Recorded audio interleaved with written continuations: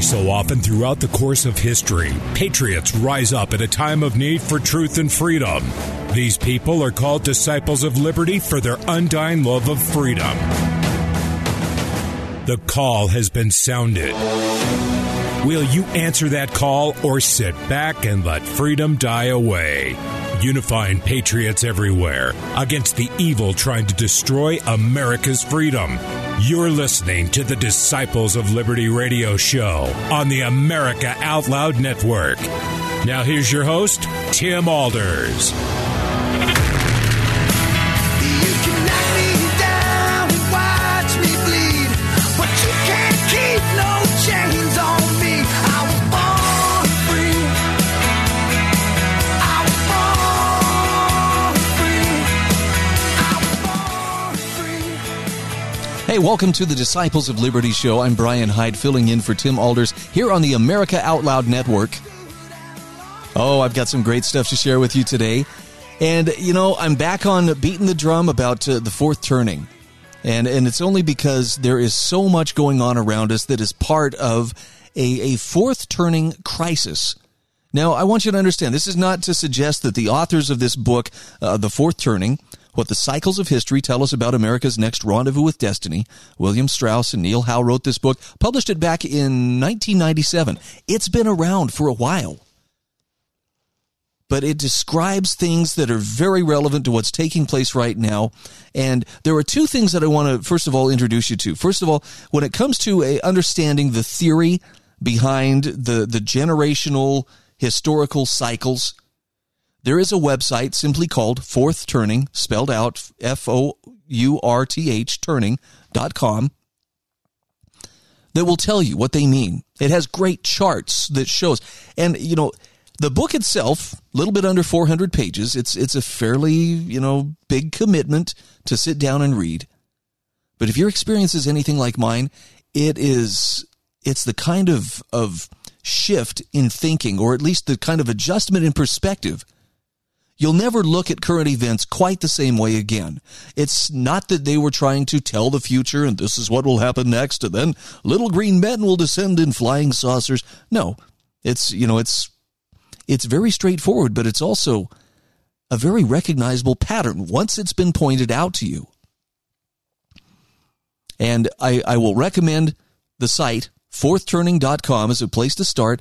Learn about the generational archetypes, what the four turnings themselves are, the timing of generations and turnings. The best explanation I've heard, at least the most succinct explanation, is simply this. These turnings represent what is called a seculum, and not as in secular, like it's not church related. It's a Roman word that refers to a period of time that would be experienced over, say, a very long lifetime, 80 to about 120 years. And essentially, if you liken it to the turnings of the seasons, you can see civilizational cycles that come. Yes, there is a spring, there is a summer, there is a fall where things start to come unraveled, and there is a winter during which there is a crisis. And these are fairly normal things. I mean, sometimes the cycle is fairly mild. Sometimes it has, tremendous upheaval and tremendous risk. Let me give you just a quick example. Because there were at least 3 times in America's history that I can think of where we have been through a fourth turning. And again, just follow the logic of how are these like the seasons of the year. What happened between, say, 1775 and 1789 was a fourth turning in America. That was the shot heard round the world. That was the Declaration of Independence, the War for Independence, and ultimately, the founding period in which the Constitution was written and ratified by the various states. Now, I'm just going to ask you to think for a moment about what was life like during that time. Was it just a simple decision? Everybody went, hey, look at that. That's a better way. Everybody who's in favor, put your hand in the air. Yep, okay, we got all the hands up. Everybody voted for it, and they just seamlessly moved into it, and it was no problem whatsoever. Right? Now, it didn't happen that way. There was economic hardship. There was civic decay. There was the crisis of the war itself, which was a legitimate war. People lost their lives. They lost their fortunes. They lost their children.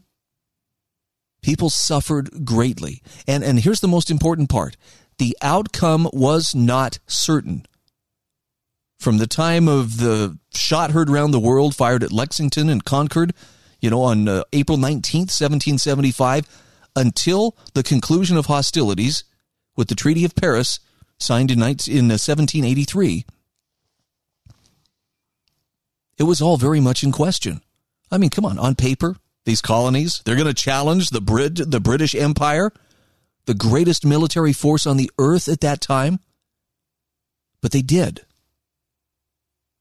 And when the snows receded from that winter storm that encompassed all those years from, the fledgling, acts to gain independence up until the founding of a new nation, things looked very different on the other side of that crisis. Now, I would probably argue that was a very good resolution. That was actually something that came out better than expected. But the next turning, I don't know if we could say exactly the same thing. That turning, took place because, look, following the founding, there was spring, right? That's that first turning. There's the founding era, and think of what America was like those first years, the early 1800s. It wasn't like she was without trouble, but the promise of, an almost untapped land full of resources, the security of oceans on either side of this land to protect her from foreign invasion. I mean, it's a remarkable story, and she went through a very predictable pattern. Then came summer. People became content, and in some cases, too content, maybe discontent because they were so comfortable, started to challenge some of the things that came before. One of the things they challenged, one of the institutions that was challenged, slavery. Oh, there were people who had kind of thought maybe it was a bad idea all along, but this is where a very serious challenge came. And before long, there was this unraveling. There was sectionalism, and the North and the South more or less found themselves divided. Maybe it was more or less the slave states versus the free states. But we all know what came. Starting with the election of Abraham Lincoln, followed by, the secession of the southern states, followed by the firing on Fort Sumter, then a bloody war and Reconstruction. And on the other side of that crisis, that fourth turning, that winter, things looked very different. Again. In fact, what had begun as a federal republic was now a national country, meaning we had a central government rather than a small, limited federal government, and the states would make most of the governance decisions for themselves and for their people, except in very clearly defined areas of overlap, as mentioned in the United States Constitution. The next turning, again, following through the seasons after Reconstruction, there was great expansion westward. There was industrialization. The U.S. grew and grew, became an international power. And things were going well, and then it started to come unraveled in about the 1920s. And then, boom, 1929, here came the stock market crash, followed by the Great Depression, followed by World War II. Another crisis, another winter season had come upon not just the U.S., but the whole world. And when the storm was over, when that winter had come and gone,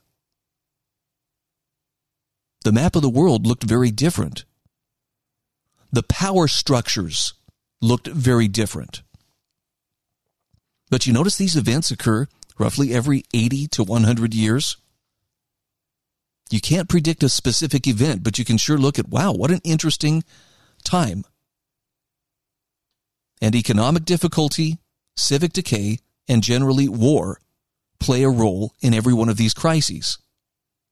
Well, I don't know if you've looked at the calendar of how long it's been since World War II ended, but we are right on time for a fourth turning. And it's, you look around at the chaos of the last, not just the last 19 months, but look at the chaos of the last couple of decades, and particularly the last 4 or 5 years.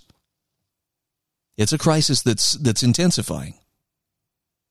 And I don't know what the outcome will be on the other side of this crisis. I know we are building toward the crescendo, the climax of whatever is going to happen. And nobody knows for sure how it's going to shake out. Will we come out better than we were before? Will we come out worse? Can't say for sure, but it sure helps to know that the things that we are seeing are a part of this. So with that in mind, I'm sorry, that's a very lengthy introduction to an article that I want to share with you from Jim Quinn. Jim Quinn writes for the Burning Platform. I believe this is his platform, and he has many other writers, but I love Quinn's analysis. He is an economist, and he is very good and has been for years trying to connect the dots of what is happening as it applies to this fourth turning generational theory.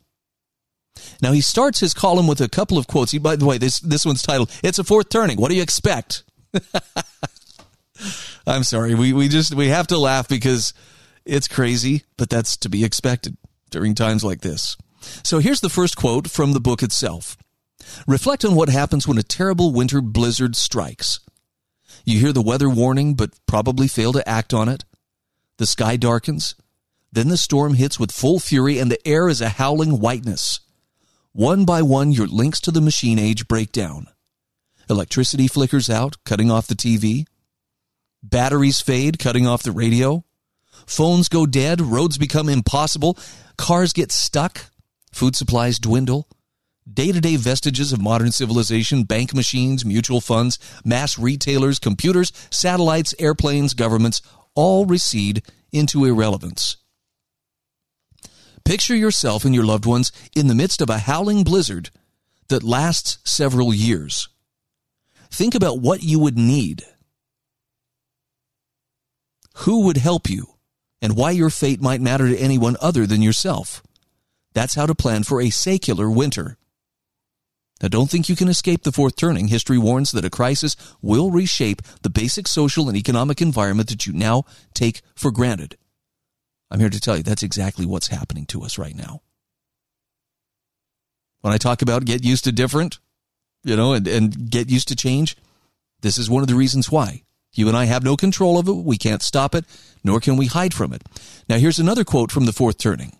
"In retrospect, the spark might seem as ominous as a financial crash, as ordinary as a national election, or as trivial as a tea party.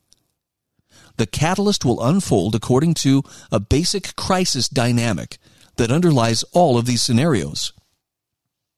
So here's the dynamic. An initial spark will trigger a chain reaction of unyielding responses and further emergencies. The core elements of these scenarios, debt, civic decay, and global disorder, will matter more than the details, which the catalyst will juxtapose and connect in some unknowable way. If foreign societies are also entering a fourth turning, this could accelerate the chain reaction. At home and abroad, these events will reflect the tearing of the civic fabric at points of extreme vulnerability. In other words, problem areas where America will have denied, neglected, or delayed needed action. Now keep in mind, those words were written back in 1997 or prior to 1997 when the book was published. Jim Quinn says, "I've been pondering this fourth turning in articles since its spectacular onset in September of 2008, with the Wall Street Federal Reserve initiated global financial implosion." He says the description above is apt as this ongoing 2-decade-long storm gains intensity and our freedoms, rights, and liberties are slowly extinguished as the electricity flickers and our modern civilization reverts to a more brutish state of antipathy among competing tribes based on race, gender, class, party, geographic location, and now medical status. He says, "We are in the midst of a secular winter," that's seculum, not secular, secular winter that is guaranteed to become more violent and bitter, as the malevolent forces propelling this crisis have decided to ramp up fear propaganda to implement their global reset, using authoritarian methods to compel the masses to comply. Jim Quinn says, "I've intellectually understood we would be faced with trials and tribulations that would threaten the continuation of our way of life and survival as a unified nation. But," he says, "the reality is proving to be far worse. The core elements of debt, civic decay, and global disorder are most certainly propelling this crisis toward its bloody climax. And I knew there was no way to sidestep or escape this fourth turning. But," he says, "I didn't expect a deep state coup against a sitting president. A stolen presidential election through the collusion of the surveillance state, big tech, big media, and billionaire oligarchs. a weaponized flu used as cover for an imploding financial system, an authoritarian global lockdown which has destroyed small businesses and impoverished the working class, while enriching megacorporations and the elite ruling class. And now, a big pharma experimental gene therapy disguised as a vaccine used to divide America into hostile tribes that spew hate online, with a strong possibility of violence because Biden and his handlers are attempting to provoke those refusing this vaccine mandate into committing acts of aggression. Now, I'm just going to pause there for a second and just kind of let his words sink in. I think he has a pretty good grasp of what's going on here. And this isn't to make you afraid or to get you angry, but simply to acknowledge this is what's going on. This is the view from 30,000 feet. Now, Jim Quinn says those trapped in their self-induced stupor of normalcy bias with an ample helping of cognitive dissonance do not or will not see the coming storm as it wipes out all vestiges of their modern techno-consumption society. But the reality is supply chains are imploding as we speak, creating shortages, soaring prices, and possibly empty food shelves in the near future. He says, I find it both fascinating and disturbing to observe the level of madness engulfing our world, as the sociopath class of mind manipulators and propaganda specialists use their well-honed psychological techniques to scare the masses into subservience and implement their diabolical Great Reset plan where we own nothing, they own everything, and our future is a boot stamping on our faces forever. He says they are using our willful ignorance, technological bread and circuses, inability to understand risk, and susceptibility to fear exploitation to increase their power and control over governmental, financial, and societal levers. They want us undereducated and over-medicated. That is how they broaden their wealth, power, and control.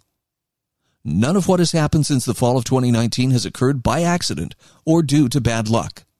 It has been scripted according to the plan agreed upon by the global elites, and he's talking about Gates, Soros, Schwab, Bloomberg, Zuckerberg, and others.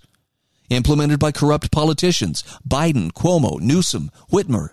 Captured bankers like Powell and Dimon, corporate shysters like Bezos and Musk, and of course the compliant fake news propaganda media, CNN, MSNBC, New York Times, Washington Post. Now he says when overnight repo rates began hitting 10% in September of 2019, Jerome Powell was ordered to start cutting rates and restart quantitative easing. The global elite were in danger of seeing a reduction in their ungodly level of wealth. And in an amazing coincidence, Event 201 took place in October 2019, simulating a global pandemic. Oh, and run by Bill Gates, the World Economic Forum, that's Klaus Schwab, Johns Hopkins, and members of the MSM. It just so happened that a bioweapon lab in Wuhan working on gain-of-function viruses funded by Anthony Fauci accidentally or on purpose released a highly transmissible but relatively non-lethal to anyone under 80 or not weighing 275 pounds virus in November 2019. It appears the Chinese covered this up for at least 2 months while allowing it to spread across the globe. The World Health Organization, the World Economic Forum, Fauci, and the Trump-hating media covered up the facts about China's creation of this pandemic of fear. Now, he says an overhyped pandemic with a scary name and an unlimited marketing campaign was just what the doctor ordered to set the Build Back Better Great Reset plan in motion. It gave Powell and the Fed cover to unleash trillions in electronic money printing to sustain and enrich their Wall Street owners, billionaire oligarchs, and politicians spending trillions to prop up an economy they purposely shut down. It gave Democratic governors and mayors the cover to implement their steal the election plan through massive mail-in ballot fraud because it was too dangerous to stand in line to vote, but not too dangerous to stand in line 50 deep at Costco, Walmart, or Target. The mandatory lockdowns and mask mandates were tests to see how far they could push the masses before they pushed back.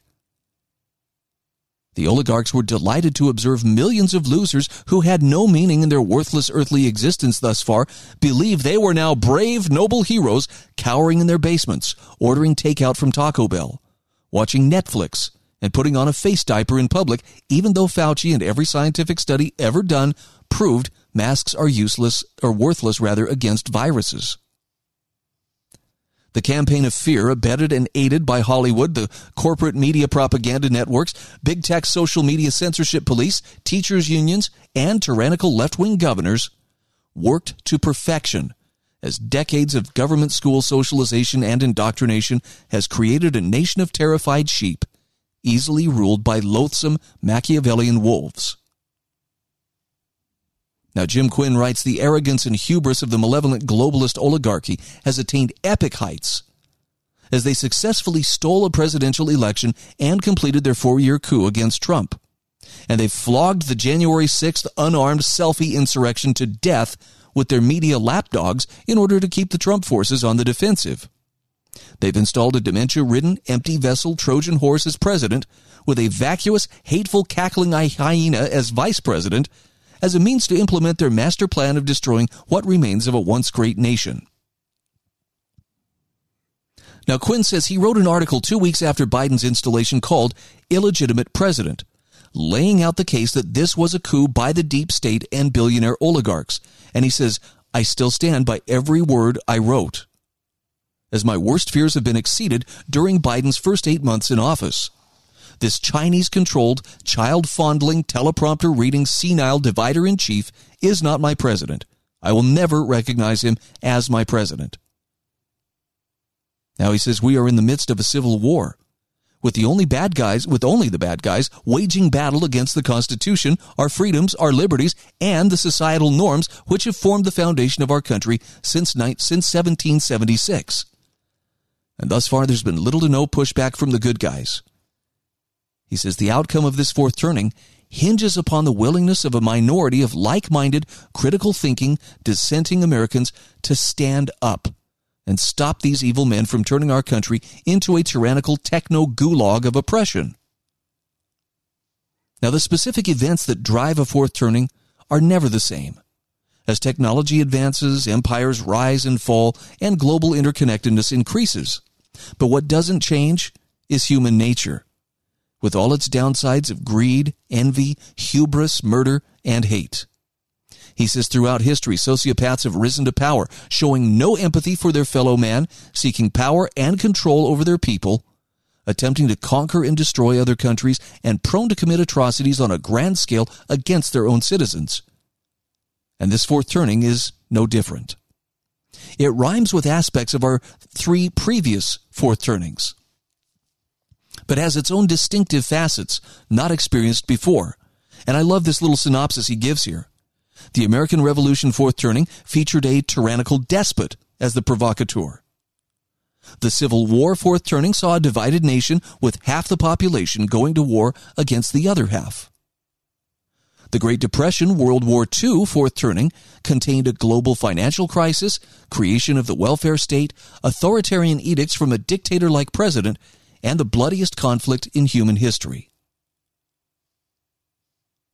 Now, characteristics of all these crisis periods can be seen during this fourth turning.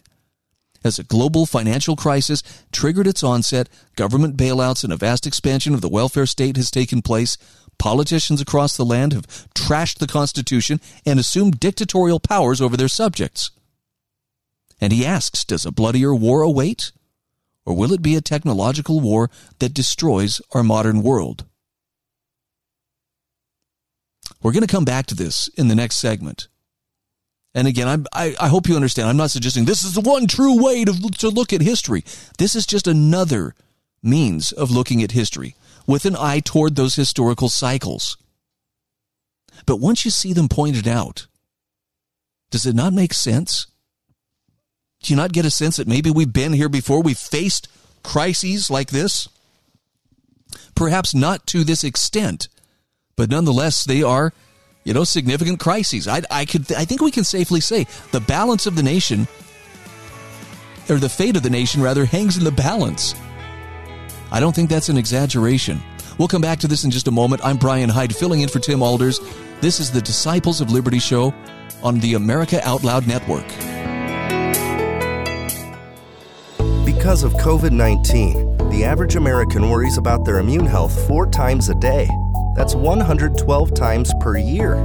To minimize the worries, leading nutritional supplement company, Healthy Cell, created Immune Super Boost, an immune supplement that contains 15 full doses of science-backed nutrients like vitamin C, zinc, elderberry, and echinacea, all in a 1-a-day pill-free gel pack.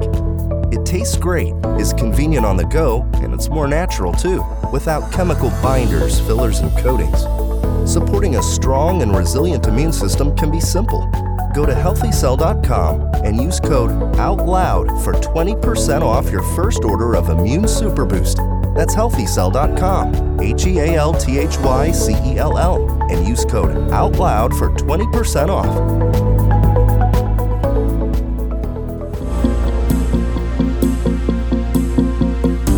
While the cancel culture is determined to destroy our history, bringing violence and terror to city streets, America Out Loud will enhance its own message of love and honor for the American traditions and constitutional values that have always been the backbone of what America means: life, liberty, and the pursuit of happiness.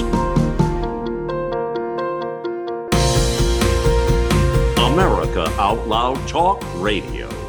Liberty and justice for all.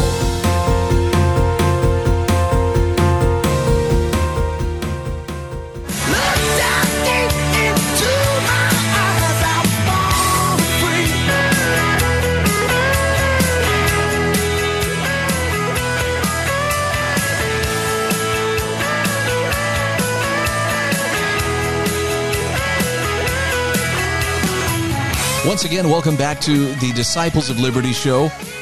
I'm Brian Hyde, and I'm filling in for Tim Alders here on the America Out Loud Network. Talking about the fourth turning and sharing with you an article from Jim Quinn. This was published earlier on LouRockwell.com. The title, It's a Fourth Turning. What did you expect?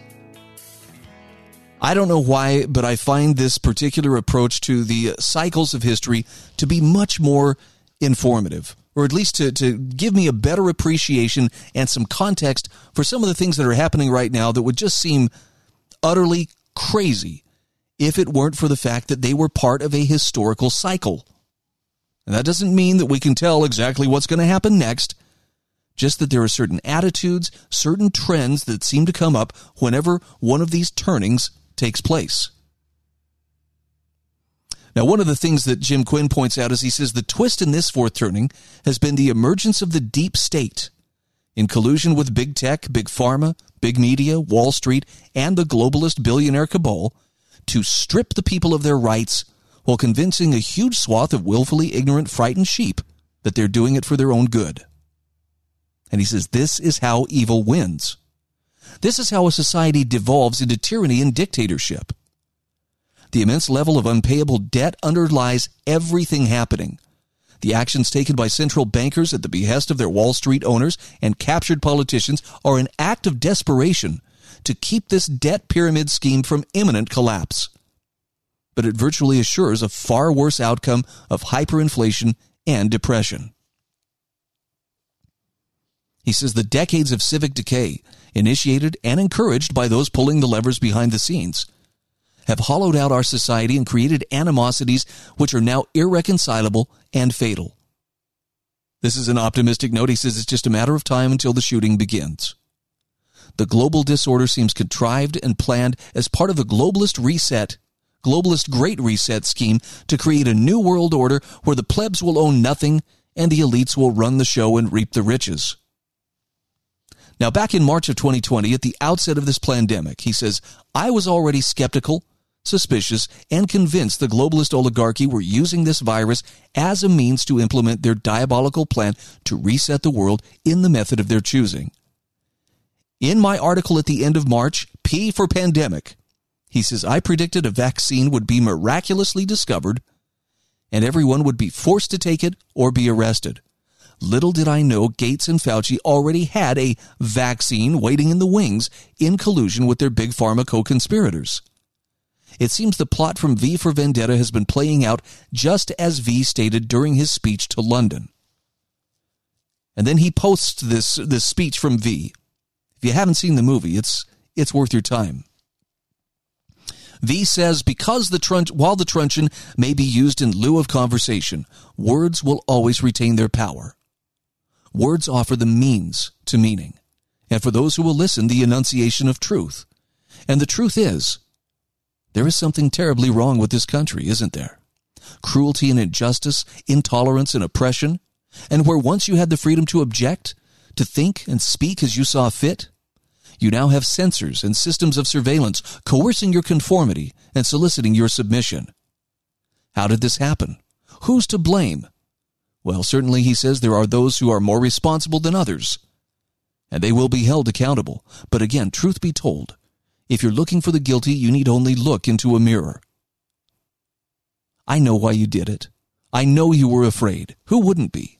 War, terror, disease. They were a myriad of problems which conspired to corrupt your reason and rob you of your common sense. Fear got the best of you, and, in your panic, you turned to the now High Chancellor Adam Sutler. He promised you order. He promised you peace. And all he demanded in return was your silent, obedient consent.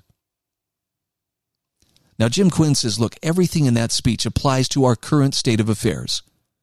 Just replace the name Adam Sutler with any combination of Biden, Fauci, Gates, or Schwab. But there is no superhero in the wings ready to inspire the nation toward revolution against the dark forces who've taken the reins of our society. We've now entered one of the most dangerous periods in our country's history. We've been continuously lied to by so-called experts. Are they just incompetent, or do they have another agenda? The rollout of the experimental gene-altering therapies by Big Pharma was touted by Fauci, Biden, Walensky, and their media mouthpieces as a miracle cure for COVID, which would eradicate the virus and save the world. Now, this was before the Orwellian doublespeak campaign of revisionist history was implemented with haste, due to the vaccine narrative collapsing under the weight of facts, data, doctors, and journalists brave enough to speak out and warn the public. Most have been disappeared from social media by the Silicon Valley thought police. Prior to this scandemic, the definition of a vaccine was well defined and unquestioned by the scientific community. A vaccine was designed to prevent a disease from occurring. The polio vaccine and smallpox vaccine didn't lessen the symptoms of those diseases. They protected you from ever getting them. At minimum, a vaccine provides immunity against the disease. As these mRNA vaccines have been jabbed into over 1 billion people on the planet, it seems they don't make you immune from the virus, they don't protect you from getting the virus, they don't keep you from spreading the virus, and don't even protect you from being hospitalized or dying from the virus. Even their latest redefinition of vaccine, changed by those controlling the narrative, doesn't apply. So, vaccination pre-2015 was defined as injection of a killed or weakened infectious organism in order to prevent the disease. Vaccination from 2015 to 2021 was defined as the act of introducing a vaccine into the body to produce immunity to a specific disease. If you look at the official definition today, as of September 2021, vaccination is defined as the act of introducing a vaccine into the body to produce protection from a specific disease. Interesting shift in terminology, wouldn't you say? Now, Jim Quinn says the fact that these vaccines are a complete and utter failure is clear, as new cases using the purposely faulty and FDA-recalled PCR test surged to 170,000 per day in early September, with 180 million Americans fully vaccinated, versus 45,000 per day last September, with 0 Americans vaccinated. You're not allowed to acknowledge that fact. Deaths with COVID are averaging 2,000 per day now, despite versus the 800 per day last September with no one vaccinated. How can this data not be interpreted as a complete failure of the vaccines? The data has proven any effectiveness wanes after a few months. Boosters for eternity would certainly benefit Pfizer's bottom line and keep Fauci on the left-wing Sunday propaganda outlets. But Twitter always has a blurb in the upper right corner under what's happening saying COVID vaccines are safe and effective. Jim Quinn says, I've also seen 5,000 TV commercials where famous athletes, pop singers, and Hollywood stars tell me the same thing. They wouldn't lie, right? Twitter also has experts say masks are safe and effective in preventing spread of COVID-19 at the top right every day. Lastly, Twitter and the MSM constantly post articles and commentary saying ivermectin is not approved by the FDA for treating COVID-19 and is only for cows and horses. Well, we wouldn't want to eat into the billions of big pharma profits by actually promoting a safe, effective, and cheap drug which has virtually eradicated COVID in India. He says it's funny, but if you Google Israel COVID cases versus India COVID cases, you cannot find this graph. And by the way, he does have a graph here. It's just, it's being suppressed by the algorithms. He says, I guess proof the most vaxxed country in the world is experiencing the largest surge in cases in the world versus one of the least vaxxed countries in the world who distributed mass quantities of ivermectin to its people is experiencing no surge. That might just be an inconvenient truth to the COVID vaccine narrative police. I have to say, it's a pretty convincing chart, and it's in the article. Now, he says they do make it easy to distinguish their lies, misinformation, and propaganda from truth. It's a scientific fact. Masks don't work. A vaccine that doesn't keep you from getting the virus is not effective. A vaccine that has caused at least 650,000 adverse reactions, 86,000 serious injuries, and 14,000 deaths, according to the VAERS database. He says, that doesn't sound safe to me, but what do I know? I'm one of those unvaxxed domestic terrorists Biden thinks should wear a yellow star and have my livelihood destroyed as punishment for my noncompliance with his demands. Jim Quinn writes, the potential long-term consequences of these gene therapies are completely unknown. But many renowned doctors, censored by Twitter and Facebook, worry that ADE, antibody-dependent enhancement, will wreak havoc in the not-too-distant future.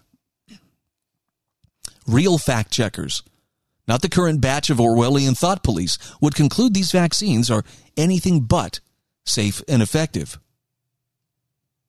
So if these vaccines are clearly not doing what they were advertised to do, and natural immunity is proving to be 20 times as effective in fending off the Delta variant, why is Biden and Fauci doubling down with vaccine mandates, vaccine passports, forcing vaccinations on people who already have natural immunity, and shaming those who choose not to be lab rats in this big pharma experiment where they have zero liability for injuries or deaths caused by their concoctions? He says one of the inventors of the mRNA therapies, who's been a thorn in the side of Fauci and his big pharma whores, has similar questions and doubts about the true purpose and agenda behind these mandatory jabs. That would be Robert W. Malone. He's an MD. And he says, please ask yourself, why is the USA requiring vaccination for all with an outdated vax when many have already been infected, recovered, and developed natural immunity? Stop. Think. Why the censorship? Why the mandates? Why the constant propaganda push?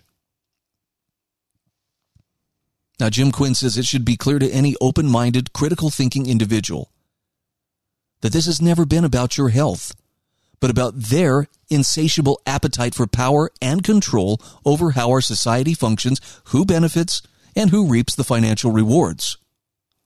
Always follow the money.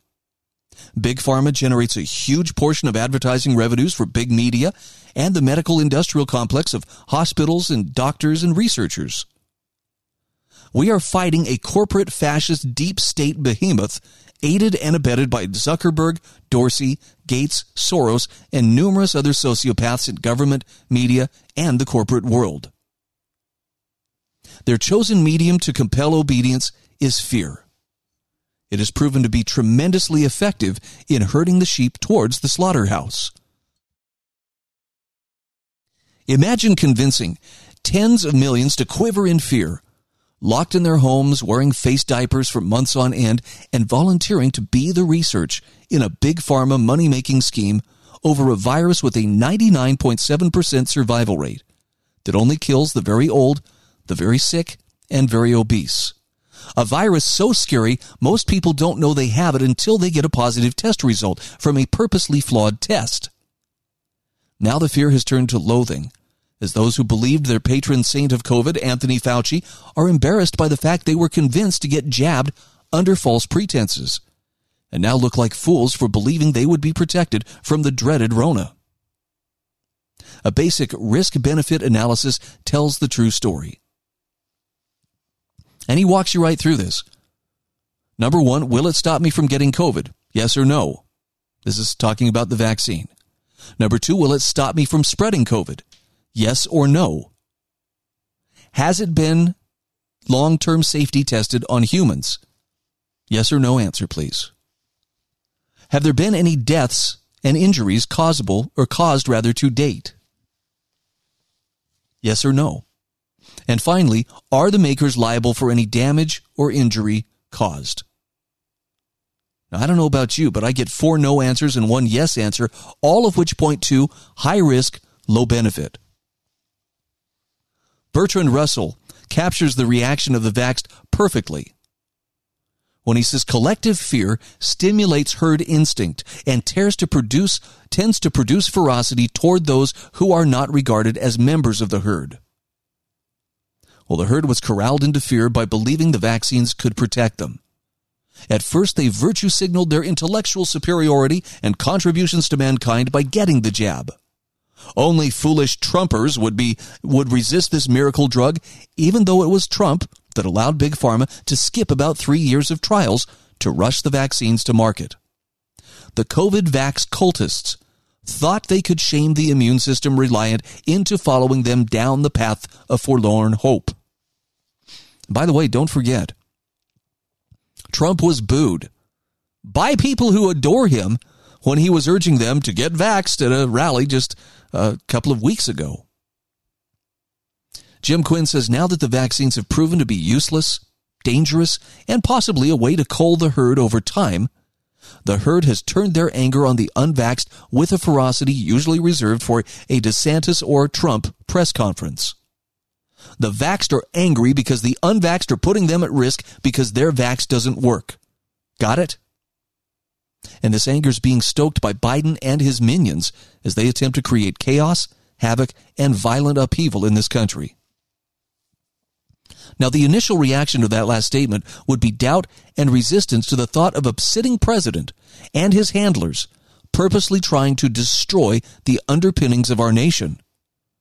But as proof that human nature does not change, the inimitably observant, skeptical, and cynical about government writer H.L. Mencken couldn't have described the forces at play any better than he did 95 years ago.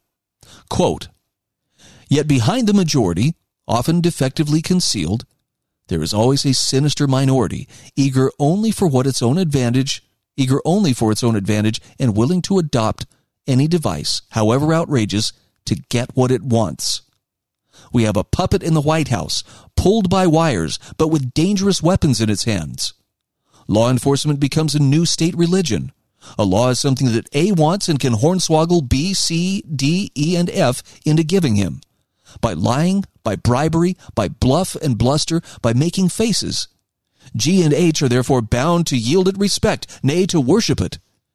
It is something sacred. To question it is to sin against the Holy Ghost." Holy cow, think about the reaction. If someone says, yeah, I don't believe that the last election was legitimate. Yep, that is like speaking against the Holy Ghost. And yet Mencken wrote those words in 1926. But it does perfectly describe our situation today. Jim Quinn says, there has always been a sinister minority operating in the shadows, pulling the wires of whoever's in the White House. If they don't comply with the orders of those pulling those, if the person in the White House doesn't comply with the orders of those pulling those wires, well, they get the JFK treatment. Trump's noncompliance resulted in the deep state coup, which removed him from office. With an avalanche of extrajudicial executive orders, mandates, and unconstitutional actions, Biden is doing the bidding of those who installed him to take down America.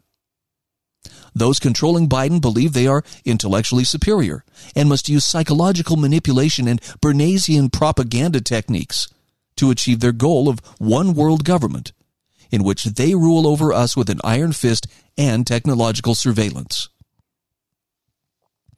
He says these sociopaths believe their evil means justify ends which benefit themselves.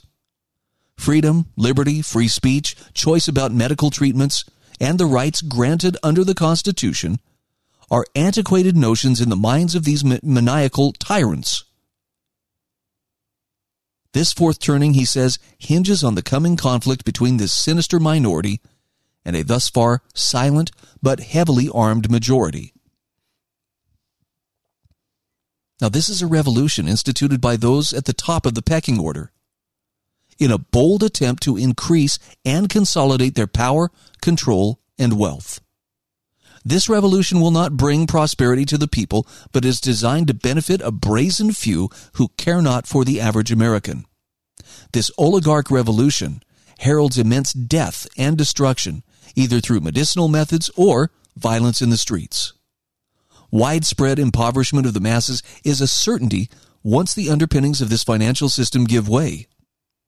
If they succeed, the degeneration of our society into a dystopian nightmare is a distinct possibility. But, okay, this is the heavy stuff now. If you're mopping your brow going, where does it end? Okay, here's where hope enters the picture. Jim Quinn reminds us there are far more of us than them. They attempt to give the appearance of superiority and strength, but their hold over the levers of power is tenuous. And once a few brave dissenters begin to stand up and resist, the masses will hesitantly begin to follow.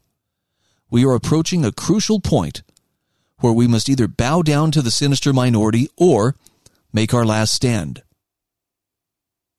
Now, Jim Quinn says, I've been trying to figure out the path of this fourth turning for the past 13 years. What I do know is that it keeps getting worse as time passes. With 2020 initiating the next leg down and 2021 devolving into a battle between the forces of oligarch evil and the majority of good people just trying to live their lives. He says, I don't know what happens next, but I know the next few years will herald much pain, acrimony, bloodshed, and sacrifice on the part of many good people. That's if we are to retain any semblance of the nation we once celebrated. He says our goal should be to act in a way that would make the Founding Fathers, who initiated our first fourth turning, proud of our deeds and actions. The enemy currently holds the high ground, but we are the many. The storm has arrived, and our very survival hangs in the balance. He says, I hope there are enough of us willing to sacrifice our lives for the restoration of the Republic given to us by Washington, Adams, Jefferson, Franklin, and the rest of the founders. And then he says, good luck and Godspeed. Now he ends with a couple of quotes. Again, this is from the book, The Fourth Turning. Strauss and Howe said, the risk of catastrophe will be very high. The nation could erupt into insurrection or civil violence, crack up geographically, or succumb to authoritarian rule. If there is a war, it is likely to be one of maximum risk and effort. In other words, a total war. Every fourth turning has registered an upward ratchet in the technology of destruction and in mankind's willingness to use it. Another quote from the book. History offers no guarantees. Obviously, things could go horribly wrong. The possibilities ranging from a nuclear exchange to incurable plagues, from terrorist anarchy to a high-tech dictatorship. We should not assume that Providence will always exempt our nation from the irreversible tragedies that have overtaken so many others. Not just temporary hardship, but debasement and total ruin. Losing in the next fourth turning could mean something incomparably worse. It could mean a lasting defeat from which our national innocence, perhaps even our nation, might never recover. Now, I understand what you're hearing here is likely bringing up some pretty strong emotions of, oh my goodness, is it really that bad? And I don't want to dwell just on the negative, okay? This is, don't let fear feed your mind and become the dynamic that drives all of your thinking. Fear makes us easy to manipulate. When someone's trying to make you fearful, they're usually trying to hack your thinking. And I hope you understand. I'm not trying to make you fearful. I don't think that Jim Quinn is trying to make you fearful. It's more a matter of you've got to be aware. That means you've got to face some hard facts. But there are some positives from this. One of the positives is the rot and the corruption that has been building for generations. It's not going to last forever. I'm trying to think of the nicest possible way to say this, and frankly, I can't. I don't know a nice way to say it, so I'm just going to be blunt. The whole rotten edifice is going to collapse because it's rotted from within. And I don't know what comes next. I still believe the principles of freedom. I believe the principles of constitutional government are very legit. I believe that liberty under God is the right way to go. But I also think that the current system as it stands is probably beyond redemption. And I apologize to anybody who feels like, well, that sounds like you just said the United States is going to fail. Given the amount of rot that is within the political system and the way that structure of that system is rotted, yeah, I don't see how it can continue. I don't see how the continued spending and incurring of debt can go on. It can't. It's not a tenable situation. I heard it likened once to a house where you've had a leak. There's been a leaky faucet, and you can go in and you can put a new washer in and you can stop that leak. But let's say that leak has been going on for decades. Let's say it's been going on for generations. And it's not enough to just simply stop the leak and say, okay, the house isn't going to heal itself. The damage to the floor, the damage to the subfloor, perhaps the damage to the foundation itself is there. And that rot has set in. How do you fix something like that? See, I'm not a builder. Obviously, the builders are shaking their heads going, okay, this is a really crappy analogy, but go with it, Brian. Where does it lead? To me, the only logical choice is if that structure is going to be taken care of, it's first going to have to be torn down and rebuilt. And that kind of makes me nervous. It makes me nervous because, look, you love freedom. I love freedom. But I don't mistake myself for any Thomas Jefferson. In fact, as I look around today, with very few exceptions, I don't see very many people who could stand in the shoes of the founders. And yet, hear me out, I think that's what we're going to have to do. Not just stand there and say, the founders were right and they were good men and rah, rah, rah. It's one thing to be a cheerleader. It's another thing to be a disciple of liberty. The founding generation clearly had its share of disciples of liberty. People who were willing to put their lives, their fortunes, their sacred honor on the altar of freedom and mean it. And many of them did pay dearly for what they were able to secure for those who would follow in their footsteps.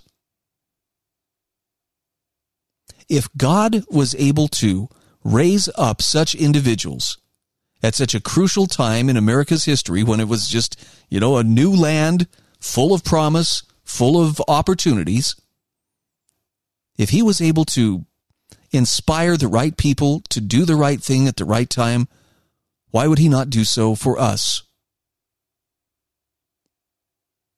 So if the prospect of, I don't know, if something breaks down, how can we, if we lose our government, have we really lost everything? My answer would be no, we haven't. It's a great tragedy and a tremendous waste of so much time, effort, blood, sweat, and tears that people have put in over the years to try to do something good and noble. And let's be really clear. A lot of good and noble things have happened throughout this nation's history. Some because of, most in spite of, our government. The fact that it was limited, the fact that it was clearly defined and its upper limits of power, were written right out there in the Constitution, are what made that possible. And at the risk of really blaspheming here, what if the Constitution wasn't meant to be the be-all, end-all? In other words, what if it was a terrific starting point, but also was able to be modified, amended, if you will, as our understanding grew and as our capability grew? And I don't mean to get into all kinds of mischief, but amended to where it reflected even better ways of promoting self-governance, free markets, freedom of conscience, protection of all those God-given rights. I guess the bottom line is this. I don't know what comes next. I know that we're in the midst of a fourth turning crisis. I see it. I feel it. Perhaps I recognize it a little bit differently than some because of that fourth turning perspective. But I think there are equal parts of promise and hope, as well as, despair and sadness over what has happened to our beloved nation. None of this is written in stone as of yet. The decisions that we make as individuals actually are going to have a very big impact on what kind of an outcome we see. But rather than trying to shore up by voting harder or voting smarter, the old rotten system, I think this is the time where we need to be looking ahead and seriously considering what are we doing to build what comes next, even if that starts at a very individual level, like even in your own home. What are you doing to build what comes next? I'm confident you're on the right path. I'm just saying, stay the course. I'm Brian Hyde, sitting in for Tim Alders. This is the Disciples of Liberty show on the America Out Loud Network.